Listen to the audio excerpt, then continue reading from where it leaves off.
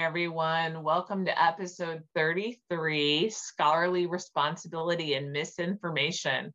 This episode is part of the big Rhetorical Podcast Carnival of 2021, and I encourage you to check out other podcasts related to the topic of misinformation in the classroom and the community during the week of August 16th and 19th of 2021. We'll be tweeting out those other episodes from our Defend and Publish Twitter, so check us out there to get that information. Defend and Publish is a rhetorical podcast in several ways, which some of you may or may not know. It is founded by Beth Hewitt, who is a rhetorical rhetoric and writing scholar, so somebody that works in the area of rhetorical studies. She's done a lot of research on online writing instruction and does work in that area in addition to writing coaching. And certainly many of our coaches at Defend and Publish hail from rhetoric and composition backgrounds. So just a note to those of you that are listening to this episode specifically as part of the Carnival, I wanted to point out our shared rhetorical connections. So in our episodes, we usually run them from 10 to 15 minutes, and I usually pick a topic and we explore it in kind of a deep dive, but along with some writing tips. So I'm going to do both of those things today. What I'd like to do is really point out three areas that I think as scholars, we have a responsibility to combat misinformation, and then ways that we can do this, right?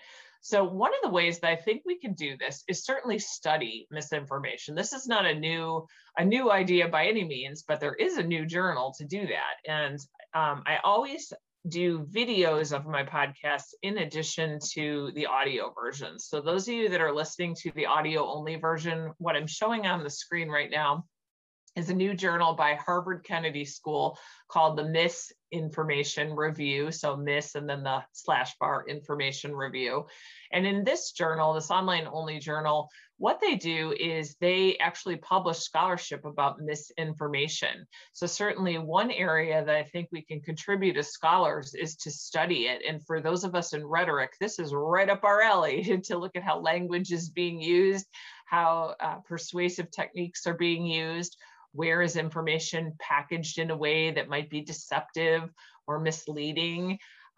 We might think back to the sophists for some of us, thinking about how information is packaged. And I think this journal really does an interesting job of looking at this type of the types of misinformation that are out there in a variety of fields and from a variety of angles. So one of the key things about this particular journal, and this would be of interest to any of our Defend and Publish listeners, but this journal does publish interdisciplinary scholarship, and you can also serve as a reviewer for it. So if you want to check out the journal, I think it's a really interesting way that if you're doing any kind of research that has to do with misinformation, you might be able to produce some scholarship in this area and be able to have a scholarly responsibility or take a scholarly role in that way.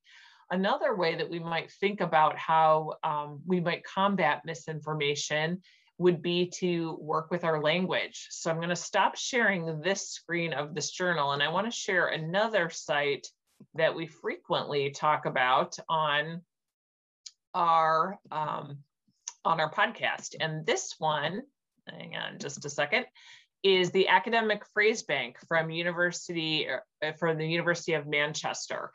I like this academic phrase bank for lots of reasons. It does offer a lot of transitional expressions and all these other great tools for language. But what I really like about it is that it forces scholars to clarify what it is they're trying to do with their writing and what it is they're trying to do with their research.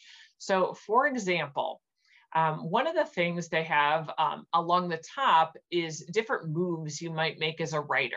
So you might be introducing your work, you might be describing your methods, you might be discussing findings.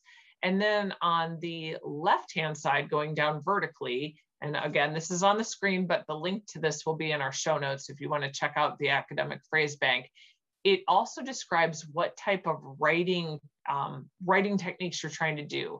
And one of those moves might be, for example, being critical or being cautious or comparing and contrasting. And if you click on any of these tools, it gives you standard academic phrases to set up those moves. And what would happen by using some of these? So I'm going to give an example. I'm going to click on this being critical for a second. If I go to the being critical area, it offers a bunch of moves and distinguishes between them. So for example, it's not just enough to be critical when we're talking about when we want to criticize other pieces of literature. And what it has here is standard phrases you could use to highlight the inadequacies of a previous study, or you might be critical by offering constructive suggestions to address weaknesses in another study. You might be identifying a weakness in just one study versus multiple studies. And so what the phrase bank does that I think is a really good opportunity for us to combat misinformation is it forces us to get very clear about what it is we're doing in our writing and in the written scholarship that we produce, so we don't mislead anyone. So academic phrase bank is certainly a second one that I would recommend. And then the last strategy that I'm going to suggest is actually stemming from a personal experience with one of my past works. One of the past works that I did a few years ago had a series of interviews in it. And one of those interviews misrepresented a situation where the one person I was interviewing was describing a situation. A third person was involved in the situation. And the third person read the interview and said, wait a minute, this is not what happened here. The third person reached out to me, as good scholars do, and said, can we just have a conversation about this? I just want to talk to you about it. And, one of the great things about this particular exchange was that I learned very, very quickly that even with the best intentions, where I felt like I was representing what my interviewee actually said, it showed very clearly to me that I did not have all the context for this particular situation. And that as a researcher, I was contributing to a culture of misinformation.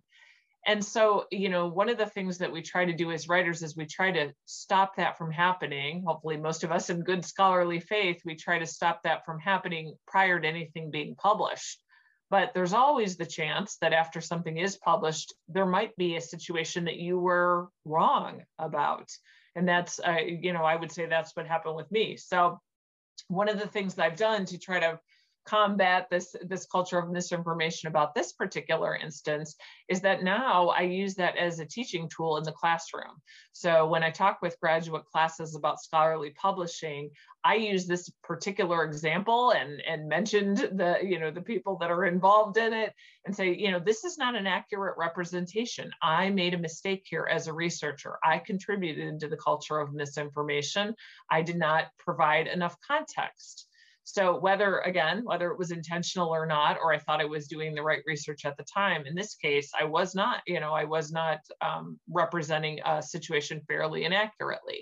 And so here's again where a spot where I think that rhetorical scholars have the responsibility to look back and say, here's a spot where I did not do as good of a job with this research, or maybe I didn't present all the facts as accurately and clearly as I could have. And so acknowledging these mistakes, I think, really helps when we think about this research going forward in 10 years, in 20 years. At some point, I'll probably publish, some kind of a follow-up on this particular situation. But the way that I handle it now is that I use it every chance I get in every kind of teaching context and conversation about this particular scholarly work of mine. And I would encourage other people to do that. The person that that had called it to my attention that was, affected by this particular interview was very kind and, did not say that anything else was necessary. I, offered, of course, to, get a retraction printed and some other things like that. This person did not feel that was necessary and was satisfied with me just kind of using as a teaching example. But that is one that I do think about now. So when I conduct interviews now, I have another layer of a protocol over these to make sure that I'm representing the conversations that I have in those interviews accurately and fairly. So all three of those methods, I think, either studying the misinformation and contributing to the scholarship of misinformation is certainly one way that we might think as rhetorical scholars about adding to our scholarly responsibilities by exploring that. A second one is certainly looking at how we might clarify our language. So using the academic phrase bank might be one way to make sure that we're not contributing to it. And certainly third, looking at research areas where maybe we're contributing to it, even if we were unknowingly doing it or found out after the fact.